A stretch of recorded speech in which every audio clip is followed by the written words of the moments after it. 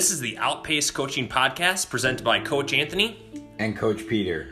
Together, we strive to help you outpace the competition.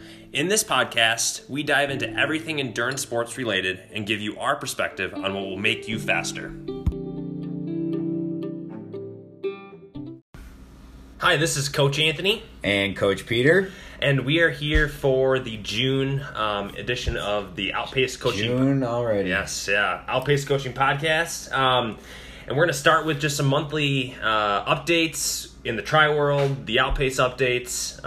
This past weekend, we did our first Outpace 70.3 Olympic. You're now officially a race director. race coordinator, coordinator, yeah. But yeah, it was a really great time. It was a fun weekend putting it on. I think everybody had a great experience. It was just for fun, for those to kind of test their fitness, a little bit of a competitive atmosphere. Race / hard training day. Yep. More or less a training day for a lot of people. You could do whatever distance you want. I mapped out a swim course, a bike course, and a run course. We did it out of Lake Ann. Yeah. Which I am finding is like a hidden gem. Yeah. Like now I feel like I go there so often, because it's like the perfect area to bike around. I mean, you can run, but it's not like. And then the lake is amazing. It's the best open water swimming lake. Yeah, so some people did, it was a multi-loop course for the bike and the run, so you could do as much as you wanted based on how you're feeling. We were a little short on the swim. Yeah, a little short on the swim. People started swimming along the shore. And it was like the most varied swim course I've ever seen. Right away, I was thinking, this is a good learning experience for everyone to not follow the person in front of you. Yeah. Because I was out further and I ended up scooting in because I saw them swimming a little bit longer along the shore, and I was like, well, I don't want it to be too much further than what it was supposed to be. Yeah, and funny thing on the following someone, because we didn't have a buoy per se, those are expensive, so we just had everyone go to the beach, and then when you got to the beach, turn, but there wasn't a super firm definition of when to turn, like, do you touch the sand, do you touch the dock, and I think it was Michelle, I hadn't seen her, and I knew I was getting close to the beach area. And I was like, thinking in my head, okay, at some point I'm going to have to turn. And I knew this because I punched her in the face because she turned right as I was like, all right, I think I must be getting close. And I hit up, and I looked up, we kind of made eye contact, and then that's how I knew to turn. So there's a little bit of a contact aspect to it, but I talked to her afterwards. She's all good. Oh, okay. Yeah, so, it was a good time. We set up aid station on the bike, aid station on the run, and then we had Michelle's mom and stepdad set up an awesome aid station across the course, and we had a couple aid stations, a couple signs. Felt like a race. Yeah, it was quite the ordeal, but it was a really, really fun time, and we're planning on doing another one in July here to just give people another opportunity to train for something. The bike course is good. You go out kind of like a stem. You hitch up with Pioneer. There's some lights, but it's inevitable. With a non-closed course. Yeah. And then, what is it, Engler and Highway 5? Yeah. Highway 5 was that's a pretty hilly section. Yeah. And that's where the wind was coming from. So the second half of the loop was definitely much more miserable than the first. Oh, yeah. Yeah. But, all around good course. I think there was a range of how lucky people got with lights. We were just talking about this. Like, I probably had the luckiest light segment I've ever had. I didn't ever have to stop. Like, that never happens. And then there's some people that had, it stopped at every single stop sign and light. And Yeah. So that's why it's not a race. It's just a fun, hard training day, right? Yeah. Like, no true results or anything. Yeah, I think, and that's...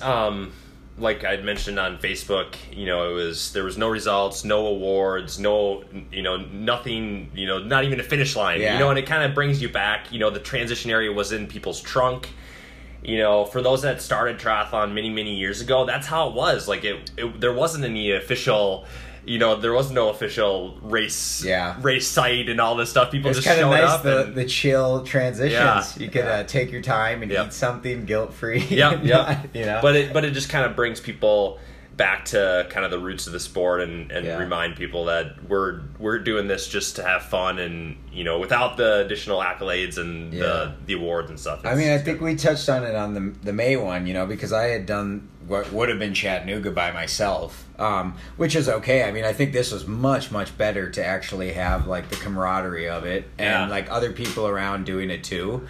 But again, I think it kind of doubles down on it's a bad, it's a precarious situation we're in with COVID, obviously, but it doesn't mean that the entire season is lost, right? Like there's things to be gained out of it, and you can still train and have fun with others and have a community behind it. So, yeah, I mean, I'm sure most of us would have loved to have been in Des Moines instead, but it is what it is, right? It's better than nothing. So.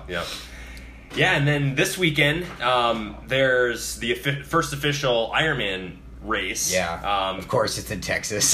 Where else? Texas, yeah. Which will be, I think, a good test for Ironman and just the whole situation we're in, and hopefully not everyone gets sick, and I'm interested to see like how it plays out. I mean, I follow Ironman like on social media, and they usually either add it on like a live stream or highlights of it. I'm interested to see like the video, if there's spectators there, or if there are plenty but they're just wearing masks, I'm curious to see if there's like a full pro field, right? Because I was talking to someone about it yesterday. It's like, are there even slots to be had here? Because if 70.3 Worlds and Kona is canceled, are people saying like, well, everyone's just going to get pushed back, so what's the point of racing, so... Yeah, I'm curious how that plays out. Have they rescheduled 70.3 Worlds? I don't know. I thought that's what I had heard, but maybe not. I mean, when is that supposed to be? November? It was supposed to be November. Oh, it's in New Zealand, right? Yeah.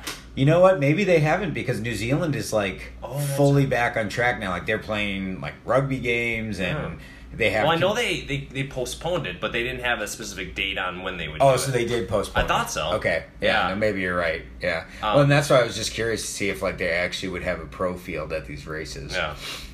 Yeah, and then I know with this race coming up this weekend, it seems like the Ironman's kind of come out with their guidelines or their new protocols for racing, which should be interesting. Like you said, it'll be a good test this weekend. Yeah, I just watched that video. I mean, like I think they're moving the ceremony to like a virtual one, which is kind of anticlimactic, but I guess that's one of the non-essential items that but you there's like no touch point temperature readings you have to do. Like I think the swim is structured completely different. They're talking about cutting their bike racks, or the amount of bikes per rack in half. And I know we were just talking about this. I mean, you'd think something's got to give, right? Like it's either got to be the size of transition or the quantity of athletes.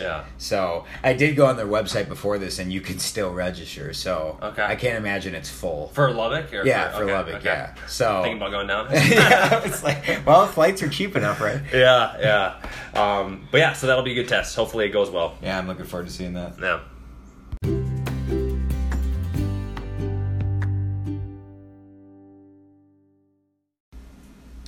Now for your monthly minute, where we offer you a training and racing tip. This month's topic, post-workout nutrition and hydration. After your daily workouts, within 30 minutes, try to get in a ratio of carbs to protein of a 4-to-1. After larger training sessions, like a 3-hour plus workout, trying to get in 1.5 grams of carbohydrates per pound of body weight.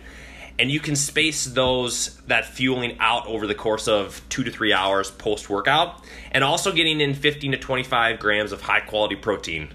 On the hydration side of things, 40 to 50 ounces per kilogram of body weight lost. So if you weigh yourself before the session and you weigh yourself after, and also supplement with some type of electrolyte, such as Noon.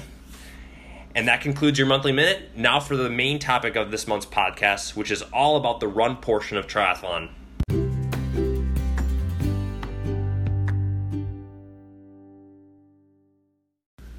All right, so now for this month's topic, which is all about the run portion of the triathlon. So before we dive into it, I think there's a review from we had some criticisms, specifically from Dina, and I think it's a fair point she made. So on the bike of last month, we talked about the distances of it, and specifically the high percentage the bike makes up of the distance of triathlon, which, if you look at the distance of it, is true. But I think it's a fair criticism that we didn't look at it holistically. Like the time. Exactly. More or less the time, yeah. So, yes, that's true. I mean, 77% or so of the bike distance is made, or of the triathlon distance is made up of bike, but that is not indicative of timing. And so I think, if we look at, so I pulled together just kind of an example, and this is the best data I could find on kind of what the average Ironman athlete does. So it says the answer is based on 41,000 finishers over 25 triathlons, and it says on average the average finishing time is about 12 hours and 35 minutes for an Ironman triathlete. 2.4 mile swim makes up an hour and 16 of that average. So the average swim is about an hour and 16 minutes. The average bike is about 6 hours and 25 minutes. And the average run is about 4 hours and 54 minutes. So yes, I mean that's a fair critique of the distance portion of it, because I mean if we break that down into percentages, you're talking 10% for the swim, about 40% for the run, and 50% for the bike. For those like the Olympic distance, I mean you're looking at a huge percentage for the swim. That's time wise. You're right. And if we broke this down to Olympic and stuff, it would change too. So I think that's a fair thing that we should put asterisks on. I think what we were trying to convey still holds true though. Like, if you are, I guess, your run-of-the-mill average, like we talked about here, Ironman triathlete, and you're trying to take it to the next level, and you don't have a background in any of the sports, I still think that your time is very well spent prioritizing good bike sessions and time on the bike. That's not to take anything away from the swim or the run, but I still think that you look at people's first triathlon and the amount they have to gain on their bike can be upwards of an hour plus, and it's just harder to gain that on the run, even if you're doing a 4:54. That's not to say you can't gain a lot on the run and swim. Just a little asterisk there. We didn't want to make any of the pure swimmers or runners too upset. We didn't want to have any swimmers sending us nasty text messages. So there. So anyway, now back to the run specifically. So just some quick numbers on the run. A sprint triathlon, again, just talking about the total distances here, 15.96. It's a 3.1 mile run, so basically a 5K. The Olympic is going to be a 6.2, so a 10K. A half Ironman will be a half marathon, 13.1, and then a full distance will be a full marathon, so 26.2. Just kind of fun. Last time we looked at some pro records, so we did the same thing for the run here.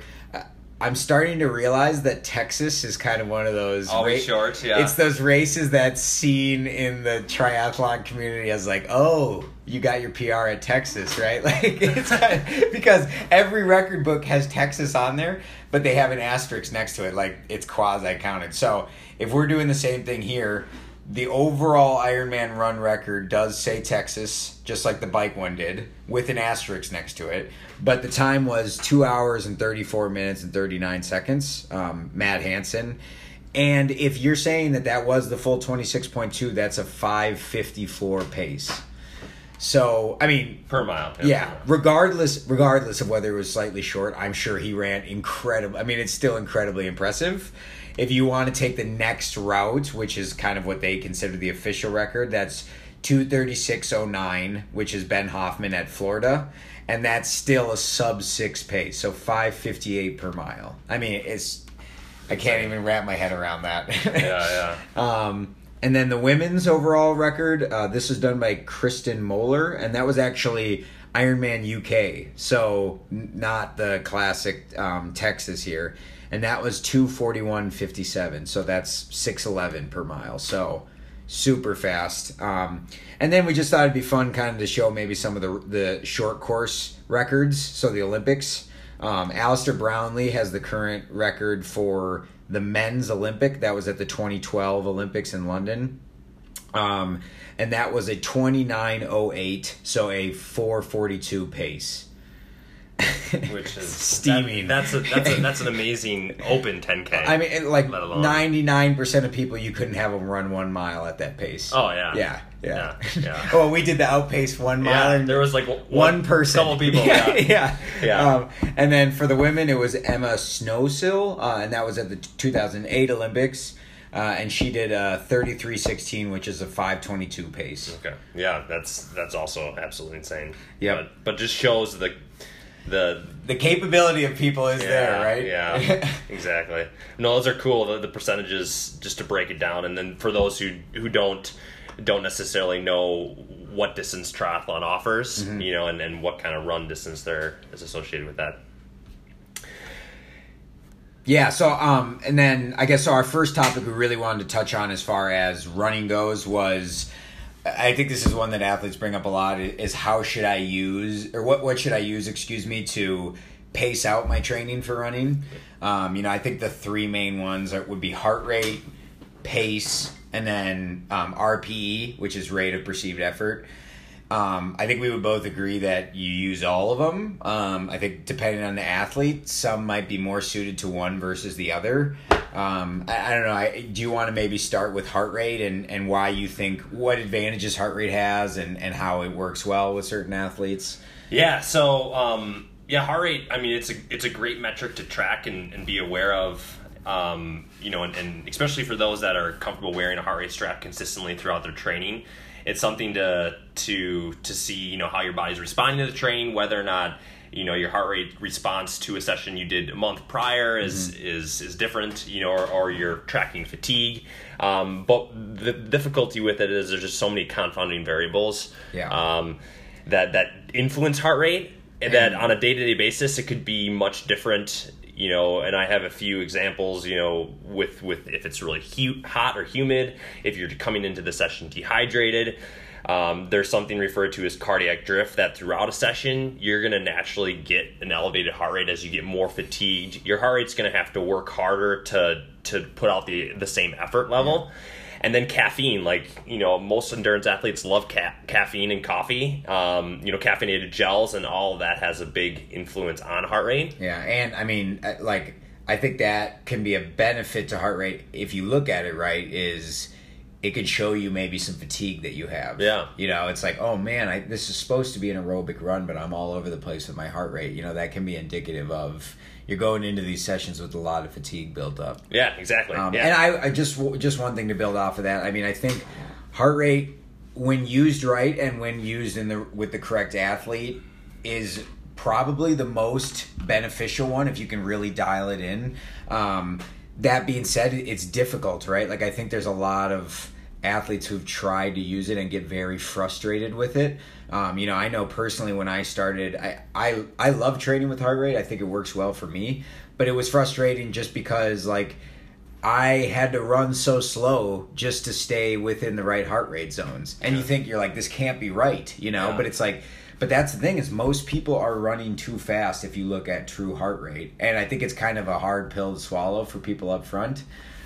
So yeah, I mean, heart rate's definitely the most contentious one. Yeah, and it's and that's what's if people are patient and trust the process, they know that what they did in a session today, it might have kept them at a certain pace, but a year down the road, really that same pace, is going to be, or the same heart rate's going to have a much quicker pace if you're training. But properly. The problem is it's patient. You got to double down on that word. I mean, it's not going to happen overnight, and there's a good chance it might not happen that much in one season. You're talking, it's an iterative process that lasts a long time.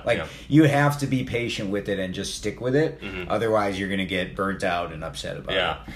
Heart rate, I should mention, in regards to the previous podcast, heart rate for running is a much better metric for running than it is for biking. I think we maybe mentioned that. So definitely something to track, definitely something to keep, record of and use. But it just kind of depends on the athlete and kind of what their goals are. Yeah, and not to beat heart rate to death, but one thing that I am a stickler about is I do not trust wrist-based heart rate. Oh, yeah. It's like you'll see people post something and they'll talk about their heart rate, and it's like, oh, you like that, so you wore a monitor, right? No, it's my wrist. Well, yeah. I've seen, like, personally, when I forget my heart rate monitor, at like ridiculous numbers for runs when it's wrist-based heart rate. It's not trustworthy, in my opinion. Yeah, hopefully they get better. I know, like, the tightness of your watch, like how much you sweat, like liquid, the pigment it. of your skin, like how if you're really tan, maybe there's just so many influence. The strap, it's touchy. It's the direct port to your heart, so it's definitely a better way to go about doing that. Yeah. So next one, RPE. Yeah, RPE. So rate of perceived effort. There's two different scales. One that's a 0 to 10 scale, and one that's 6 to 20 scale. 0 to 10 is much easier to follow and just keep track of. 10 being you're going to fall off the end of the treadmill. 0 being you're laying on the couch. So that provides people. Again, the biggest thing is making sure people understand their internal cues, how they feel. Not always relying on a metric or a pace or something that's always driving their intensity. Yeah. Because when you're in a race, if something goes out or you start feeling a different way, like you need to know how to interpret and know what to do to change and to get yourself out of that. Just to build off of that, I mean, personally, I'm super metric driven in training, right? Like I love heart rate. I'm upset if I do a run and I forget my heart rate strap, pace and all that. But during a race, I really struggle to stick to the metrics constantly. It feels like extra energy. So I think the important thing with RPE is like being able to translate it to your metrics. Like the whole point of this thing is to quantify yourself and your body and know yourself better than your watch does, right? Like I think the best athletes know when they're in aerobic heart rate, and they know when they're pushing it too hard, and they know like they're pacing without having to look at their watch. Yeah. So I think like the pace and the heart rate is great for training, but like RPE still, to me, ends up being the most important one, because like RPE should translate to those other things, the metrics of it. Yeah, that's a really good point with being able to correlate an intensity with a heart rate. Like those that have used heart rate and then maybe don't use it during a race, they know exactly what pace they're at without and know what heart rate they're at just by how they feel, and that's hugely beneficial for racing and just getting a sense of how your body's doing. Yeah, and then I would say, I mean, the last one here we've kind of touched on already is pace. I think pace is really useful for maybe those faster sessions, right? Like I think most of the time it's like the 80-20 rule, right? Like you want 80% of your runs to be in aerobic, zone 2 easy. But on those days where it's the 20 and you're going to the track and you're doing this and doing repeats, I think that's where pace is really useful, because it's hard to be like, all right, go run in zone 4. Well, there's a delay and all that and everything. But if I want you to do sets of quarter mile 200, repeats. Yeah, exactly. That's perfect for pacing. Yeah, that's where pacing really plays in well, I think. Yeah. And for those that have time standards that they need to hit, if they're training for Boston Marathon and they have this time that they need to hit, or maybe they've been doing triathlon for years and years and they know where they want to be at, and what they want to hit for an Olympic or a sprint or a half or a full. And in those cases, that's where pace comes a little bit more into the equation, because if you know what pace you need to hit for a race, well, we're going to make sure you're training at that specific pace. Mm-hmm. In a race, the race results don't show heart rate. Who cares what your heart rate is? Like it's going to show your pace. That's a good point. Yeah. So being able to target 178 average heart rate. He got a Boston spot. Yeah. Exactly. So that's where pace is really. I think for those who have a little bit more experience. I agree. And are doing more of those that have time standards, harder to workouts. that's the way to go. Well, yeah, and like I think a big thing with me this summer has been able to try and not worry about the heart rate as much, because I did 2 years of all the heart rate and the slow and steady and all that. And then being at a point where being comfortable with your heart rate, then you can be like, all right, I have an A race that's 70.3, an A race that's an Ironman. Like, what is my pace I'm shooting for? Yeah. And then how can I run at that pace with comfort? And I'm hoping that my heart rate is aligned that, it's my Ironman pace. It should probably be pretty close to aerobic, right? Yeah. So I think there's like a transition where you can now start to move to pace when it makes sense. And just an example of how you can use all three. For example, like on a recovery day, when you go out, say you have a lot of fatigue in the legs, it's also very warm. Your heart rate, say there's a specific range within Training Peaks or whichever platform you use for your training. That heart rate range might not fit within your RPE. So your heart rate might be exceeding your aerobic zone, and that's where being able to kind of modify that and just follow more RPE. Mm-hmm. Or, for example, if you're looking at more pace, like maybe on that day, your pace range that you're supposed to be within isn't realistic. If it's really hot, if you're really tired, and that's where maybe tracking more heart rate or RPE, and that's where you can kind of use all three to make sure your intensity is dialed in. I think that you're best suited if you can use all three. Yeah. I don't think there's any athlete you could say should only use one. You should have the ability to use all three. Yep. All right, it's a good time. So I think our next topic we wanted to talk about as far as running goes was the different types of, I guess, surfaces, if you will, that you run on. So, you could look at trail versus road running versus, treadmill. I think this one is kind of specific to the type of race you're training for, somewhat. It's like if you're training to do 100-mile ultra up in the mountains or Zumbro or I'd hope most of your running is on the trails. On the other foot is like, if you're training for an Ironman. I struggled with this last year as I enjoyed trail running so much that I did quite a bit of it, and then I realized that I'm spending 70% of my time going up and down hills at Afton when that's not at all applicable to my race, right? So I think like some of it should be defined by what you're training for. Yeah. But I guess if you had to split them up, the advantages and disadvantages, like how do you see trail running versus road running versus using a treadmill? Yeah, I think trail running is great for kind of just deloading. It's usually a lot easier on the body because there's a softer surface. You're on, But wouldn't you say, just devil's advocate here, wouldn't you say going on a 12-mile run in Afton, let's say whatever, trail running, Theo, wherever you want, and having so much elevation change and having to like pound those downhills could also be argued like harder on you?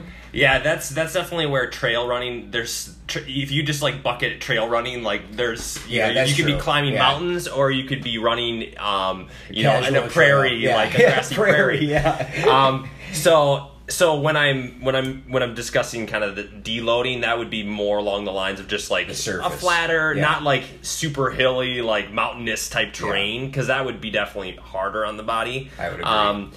But just the fact that you're it's uneven, you're working stabilizing muscles that you just don't get to when you're on a flat surface like a road. Yep. And then in addition to that, especially if you're like on a single track trail, there is a little bit of a lateral component because you're watching off of roots and whatever else. So it is great for kind of working out some overuse injuries and just imbalances. Yeah, I think you could almost put a comparison like, you run Calhoun or you run a lake around here, and there's those, man-made dirt sections next to the trail, right? Because people want to get off the pavement and run on the grass or the dirt. So that's probably a good example. That could be a trail, yeah. Well, yeah. But yes, like single like if you find like a flatter mountain bike park or something that allows running, like that's a great option as long as there's not a ton of terrain changes to do some of that. But yeah, like you mentioned with the road running. If you have to do what is applicable to your race or what's specific to your race. So if you are used to running on soft surfaces and you jump onto concrete, your legs and tissues and tendons and joints need to be used to the impact and just the stress that concrete puts on those areas. Yeah. So you definitely want to, if you're doing triathlon and it's mostly not Xterra racing, then you want to be running on the road for and I was trying to play devil's advocate earlier on the trails just because I guess maybe this is just my conception of it, but like to me trail running is the hilly stuff, and maybe that's just because, but it's like all those ultras, all the big trail races, they all have a ton of elevation, right? So it's like I struggle a little bit when I hear people say, but you road running, that's so hard on your legs. It's like, well, the most injured I've ever been is like the 6-month stint when I was training for those 50 milers, right? Yeah. Because it was just like so much up and down and undulation, like you said, you hit a root, you know, like I've fallen trying to go down. So I think sometimes road running gets a little bit of a bad rap and from that perspective, because it just really depends what you're comparing it to. And maybe we should say trail/gravel running, because I think there's a lot of great gravel trails and roads around Minnesota, in a lot of areas of the country, and that's a great option I mean, that's so much softer than running on concrete. No, you're right. You know, and I agree with that. That'd be a great option. Usually flatter, not super mountainous either. Yeah. And you won't find too many triathlons that have non-road running. Yeah, only Xterra. High Cliff. Oh, High Cliff, yeah. Which is still, it's like more of a leisure walking trail. It's not like your classic super hilly trail. Yeah. And then when it comes to treadmill running, you know, a lot of people use it as a part of their a lot of their training, and it's a great way to do more focus sessions. You know, if you want to do a certain specific percentage of hill to do speed work or strength work on. But what I always tell people is it's something you don't want to do all the time. Like I've run into runners that they literally run all the time on the treadmill, and they just enjoy the structure of it. They do it maybe in the morning, or it's just easy to push the number and you just go. Maybe it's safer. But one thing that I've noticed is because of the belt coming backwards, you lack glute and hamstring activation just because the belt is pulling your leg into extension. So have you seen like more prone to injury almost if someone only runs on a treadmill? Yeah. Yep. I definitely think so. Now, if you're doing strength training to combat some of those issues, so if you're doing some glute activation and some hamstring work, and if you do some running outside, like you're going to be totally fine, but just don't do treadmill running exclusively. Yeah, no, I think right, like it doesn't apply to both with road running versus treadmill. I mean, if you're just taking an Ironman or a triathlete as an example, I think you're fine if you do no treadmill running, if you just run on the roads. Yeah.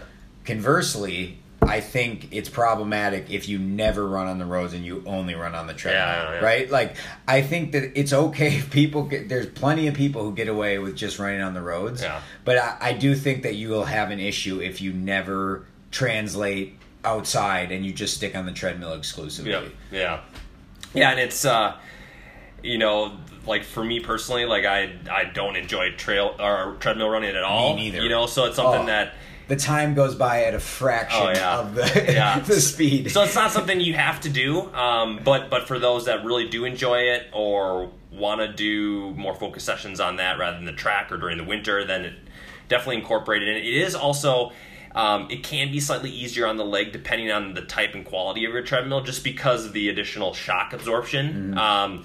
Now, if you have a really, $200 treadmill from Walmart or something, then maybe not. Like some of those hotel treadmills. Oh, man. Like the tiniest belt imaginable. Yeah, no, I think that's a good, transition if you talk about shock, like to our next topic. So I really want to touch on, like, shoes. I think that's a contentious topic in the running world. Everyone's got their brand, and then, Born to Run came out, and it was like, oh, shoes are bad, like cushion is why we're weak and we can't run without getting injured. You should go barefoot, like Barefoot Ted, that weird guy. So I think it's probably a good thing just to touch on. I mean, not that either of us are experts, but, at least from our perspective. What is your opinion, I guess the first one, on barefoot or like the minimalist running or the 5-finger toe shoes? 5-finger. Yeah. I think we've probably all had a pair of those. Yeah. Maybe. I've tried just, not running on barefoot like on the roads. But, on grass or a track or whatever. Yeah, so my thoughts are working into more of a minimal kind of heel to toe drop shoe can be beneficial. Now, Hoka's are minimal heel to toe drop. They just have a large sole. Yeah. Ultra is another brand. There's a lot of different brands that are working kind of towards that. Yeah. But it is a process, and I definitely don't. I'm not an advocate for barefoot or the 5 fingers or anything like that. Just because it's more so where you contact the ground in relation to your body mass and your center of mass, rather than a specific shoe. Yeah. So if you're running with a 5-finger and you're still heel striking and overstriding, like you can still do that. It's maybe more difficult to do that because you don't have the shock you would with the normal shoe, but as long as you're focusing on that position, and just your technique with the shoe on and it's comfortable, then you're more or less better doing that. I also think the shoe gets more credit than it deserves, right? Like the shoe is not the end all be all for running injuries. I mean, obviously you want to find a shoe that works well for you, but I think everyone's like, oh, I tried a new shoe and I got injured, so I'm never doing those again, right? Like, it's like you really have to make sure you're running with the right form, and then you find one that works for you. And, the other thing with the barefoot running, too, is, like, I think it's a little idealistic. It's like everyone talks about, that's how we were made to run. Okay. Well, yeah, but you're also talking about the people that were made to run that way never put shoes on from birth. Yeah. Like, they literally never had shoes on. And since we were a little kid, had fluffy shoes and protected feet the whole time. Yeah. So, if you're someone that was just born into that, then I bet you would have incredible success running barefoot. But you can't take a 35-year-old that's been wearing Hoka's their whole life and just say, you know what, I'm going to do barefoot now, right? Like, there's other problems that's going to introduce. Yeah. And it kind of seems like that people have definitely stepped away from like the barefoot thing. Like it used to be, I feel like 5-10 years ago it was like a huge thing, and now it's still out there. Tetanus is the thing. Oh yeah. But really, again, the key is keeping where you contact the ground under your center of mass. When it comes to cadence, just trying to be over 170. Some people are like, oh, you have to be over 180, but believe me, you can do 180 and still be contacting the ground, heel striking in front of your body. Some people are going to be different. Yeah, right? Yep. So just trying to be over 170. Like if you're consistently running at 150, then there's room to improve. Yeah. But really, again, the foot contact location is much more important than any type of shoe or any type of cadence or anything like that. I agree. Yeah. All right, so then I think one other topic we wanted to touch on is more in generalities with running. I think a lot of people say, oh, I'm going to do a half marathon, I'm going to do a marathon, and I should just run, right? Like maybe I'll Google kind of like a general plan. But like I think it's important that if you're going to go beyond 10K and you actually want to compete and you want to dial things in, there is definitely a structure to it. So I don't know. I mean, do you want to just touch on generally kind of your thought on, let's just take marathon training, for example, someone who wants to do well and compete and they have a marathon 6 months, just a general structure you like to take. Yeah. I think with running, it's really easy to be ambitious and to do too much too soon. Yeah. And that's where overuse injuries pop into the equation and then you can't run, which is never fun. So, like, for those, who are just starting running or returning to running, one great way to incorporate the stress of running is doing a run-walk type sequence. And just to kind of give you a really easy sequence to follow, to build up to a 30-minute run is doing, like, 1-minute run, 5-minute walk. Maybe do that for a week, a couple weeks, depending on where you're starting from. And then the next time you build up, you're doing a 2-minute run, a 4-minute walk. And then the next time, a 3-minute run, 3-minute walk, 4-minute run, 2-minute walk, and then a 5-minute run and 1-minute walk. And then at that point, that's where you can start potentially do like a 30-minute run continuous. But yeah, throughout those runs, you definitely want to do most of your training in a kind of an aerobic zone. So we touched on earlier. Yeah, most people have heard of like the 80-20 rule. So 80% of your training should be aerobic, should be relatively easy, whereas 20% is like a tempo or a speed session or some type of fartlek or speed change workout or mile intervals or whatever that might be. So yeah, one thing on that, I think that I remember reading, I can't remember what book it was, like right when I started, and a couple of topics that they talked about really like resonated with me is that most people when they start running, and I'm not talking about someone who's like literally never run and can't run for more than a couple minutes. I am just talking about someone who is looking to get into it. They could start out at a couple miles. Most people always revert to what they call that zone 3 heart rate, right? Like that's kind of like the dead zone, right? And when we say 80-20, the main thing is that 80% of your stuff should be slower than you really want it to be up front, right? Like most people do their slow stuff too fast and their fast stuff too slow. Yeah. Right? So I think it's important to like get out of that gray zone in the middle and segregate that 80% is going to be nice and slow, and you're looking to build your aerobic threshold up. And then when you go fast. Like actually go fast and go hard, whether it's a hill session or track session. Because, everyone just kind of they run a little bit too fast on their slow, and they don't feel like going too fast on their run, and then that's when you end up getting into that gray zone in the middle. Yeah, you definitely want to differentiate the intensity of the sessions. The speed change, yeah. And then, when it comes to those volume increases, so say you follow like that protocol of like building into the run walk type thing, like once you get past a certain point, or maybe you're already at a level where you don't have to worry about that, increasing your run volume about 10 to 15% per week is kind of a rule of thumb. It's, and then of course, after 15% is even like, you got to be careful with 15%. Yeah. And this is so individual. Like some people are just meant to be high volume athletes and can handle a lot of stress, and maybe they've been running for a long period of time and took only a few months off and they're coming back to it. Like they're going to be able to handle an increase quicker than someone who's brand new. But even like I use myself as an example, took the winter off to ski, which is great, and I built a lot of fitness, but then I had time to get back into running, and definitely didn't abide by that rule, and was like, well, I skied all winter, I'm fit, I got it, and immediately had all sorts of like calf thing, my Achilles was hurting and stuff. And all I had to do was just scale back the running and revert back to just slowly increasing it, and it was gone, right? Yeah. So I think a lot of times people are like, oh man, I'm injured. It was like, well, why don't you take a look at the volume, because you can't just double your volume week by week. Yeah, yes. Yeah, definitely. And then for most people, especially triathletes, we're always cross-training, but those that are just looking to do more running, cross-training is so important, whether that's doing some type of strength training or biking or swimming or hiking or whatever that might be, incorporating that into your schedule so that you're not always running. If you're going to plan on running 7 days a week, you're better off taking one of those days and doing something else. I think the most successful people in that, even if they consider themselves a runner, are the ones that are willing to do other activities. Yeah. Because at the end of the day, running is the highest impact of the three. So if you can continue to gain fitness in other ways that doesn't continue to impact the same muscles day after day, you're just helping yourself out. Yeah, definitely.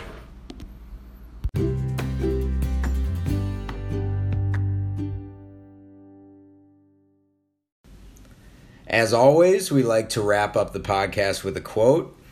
This month's quote is not quite as philosophical as in months past, but we feel it is very applicable to everyone. The author is anonymous. We could not find one, but I think that many of us have said this at some point. I run because I really like food. Thanks, everyone. Thank you. See you next month.